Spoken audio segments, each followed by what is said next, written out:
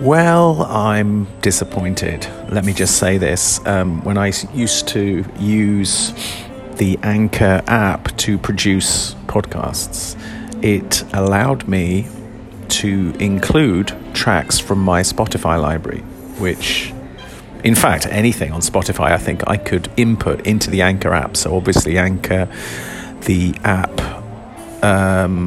had some agreement with Spotify, which it no longer has because I cannot do it. So I could get audio recordings, drop them in myself, but I might get into trouble for doing that. I'm not sure. I might try it. Might try and see. Because if I'm going to have a music podcast and I'm going to talk about music, it would be lovely, wouldn't it, to have some excerpts of the music, or else I can just reference it. Now, the other thing that has changed since I last did a podcast is that there is a link to a website that I'm able to set up. So, what do you think of this, by the way? Some funky little jazz going. Let's just talk about this. This is in my environment. This is my ambient environment. Let's check it out. I don't know how you can hear it. It's coming, how well you can hear it. Clearly it's jazz. Clearly it's a slow tempo, accompanied by some very noisy cutlery. That's not part of the arrangement, right?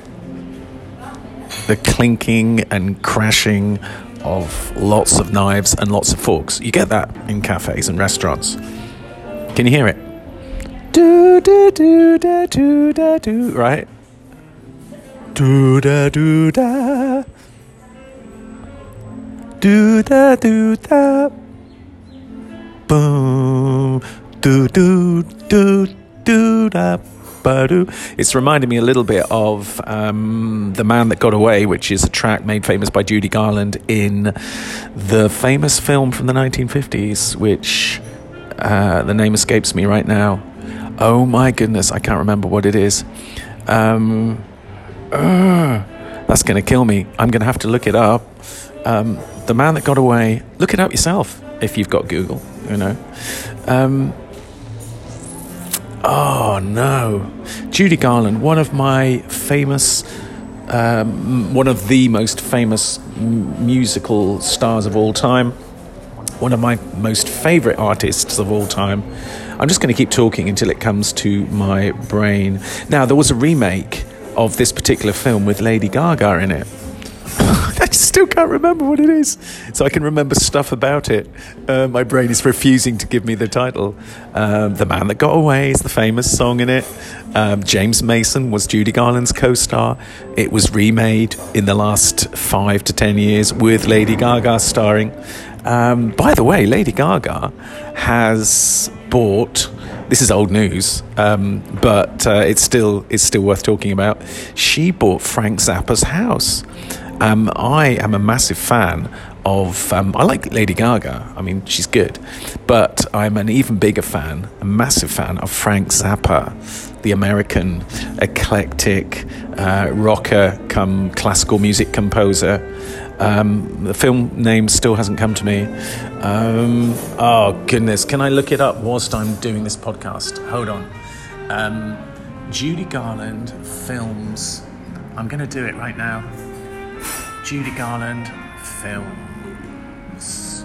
Judy Garland films 1954, because it's killing me.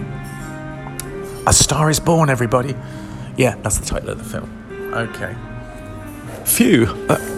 That's a relief. Now, where did I see A Star Is Born? Certainly not Netflix. But it was on somewhere. Oh, I know where it was on. The BBC iPlayer. So if you've got a VPN going, at the moment, I don't know if it's still on. There's kind of like a shelf life on the BBC iPlayer. But if you do have the VPN going, and you should have, why should you restrict yourself, right? You can go in and watch some BBC programs.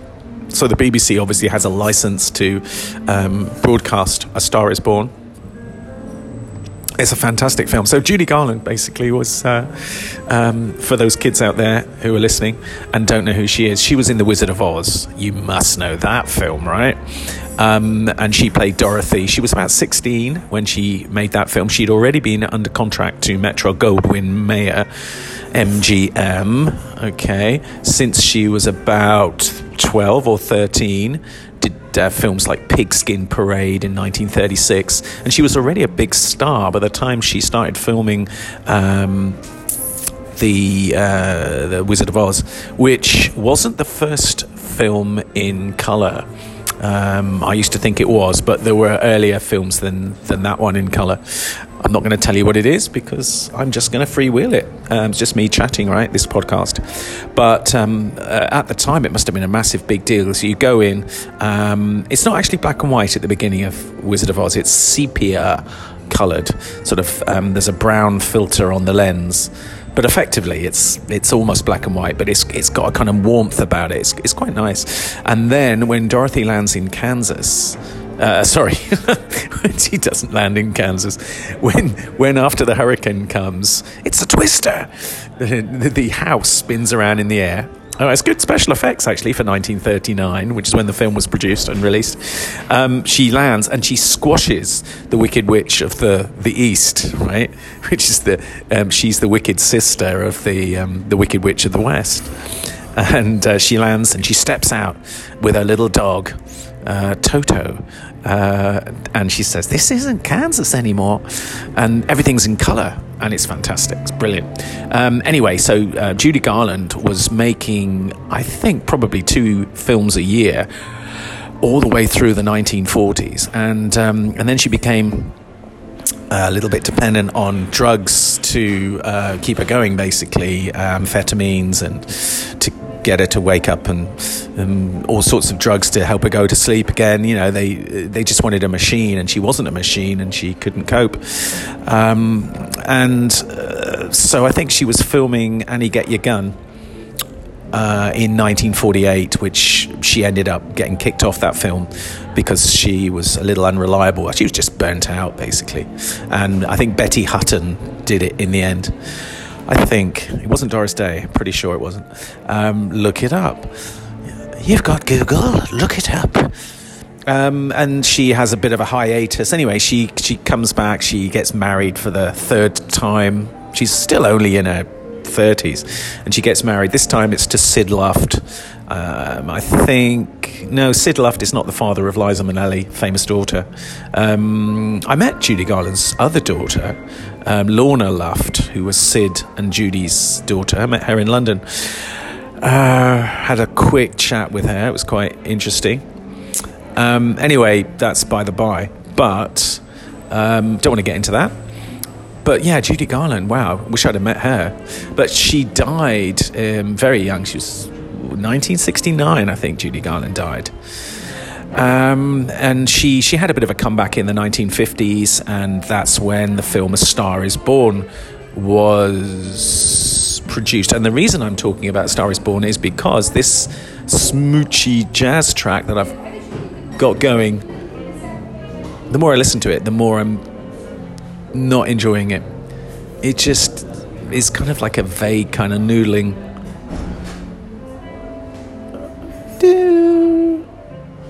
Yeah, I mean, I would probably enjoy playing this, but it isn't. I don't know. Jazz is funny. Sometimes it can be perfect background music. And what does that mean, background music? It's music that you listen to. You don't actually listen to it. It's in the background. So what's the point? It's just to cover up other noises, right? It's like having a beautiful painting, you know, like Leonardo da Vinci produces a painting and everybody goes, "Oh, Leonardo, that's fantastic. That Mona Lisa, that's brilliant. How long did you spend on it?" "Oh, 9 months. Yeah, the model had to sit for 20 or 30 hours. Yeah, it's genius work. It's going to last, hundreds of years later. This is 1400s. Hundreds of years later, people are going to clamour to go to Paris and look at this amazing portrait. They're going to say it's one of the greatest works of art ever.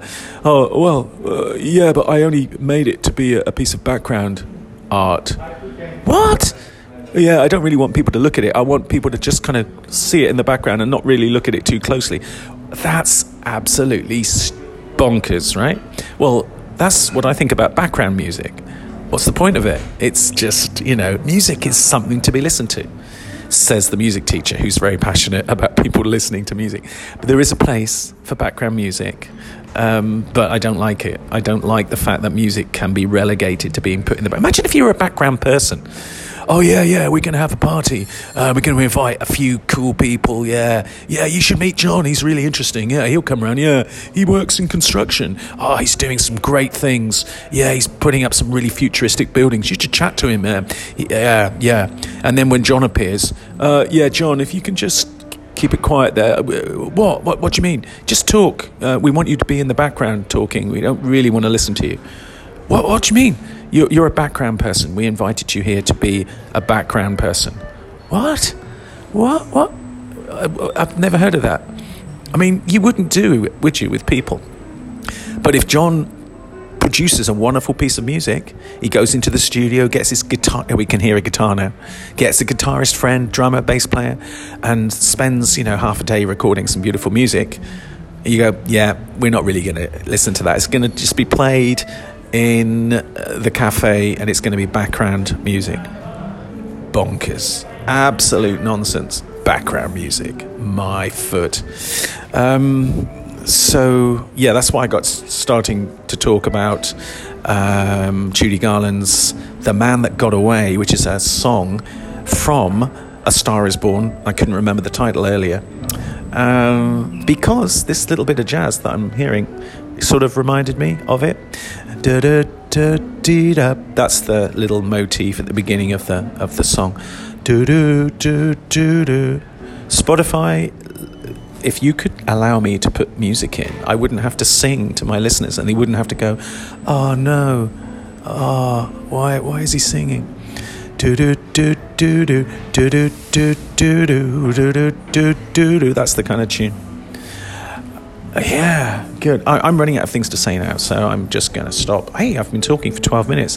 There's a podcast right there. Simple, sweet, beautiful. My first podcast is about nothing.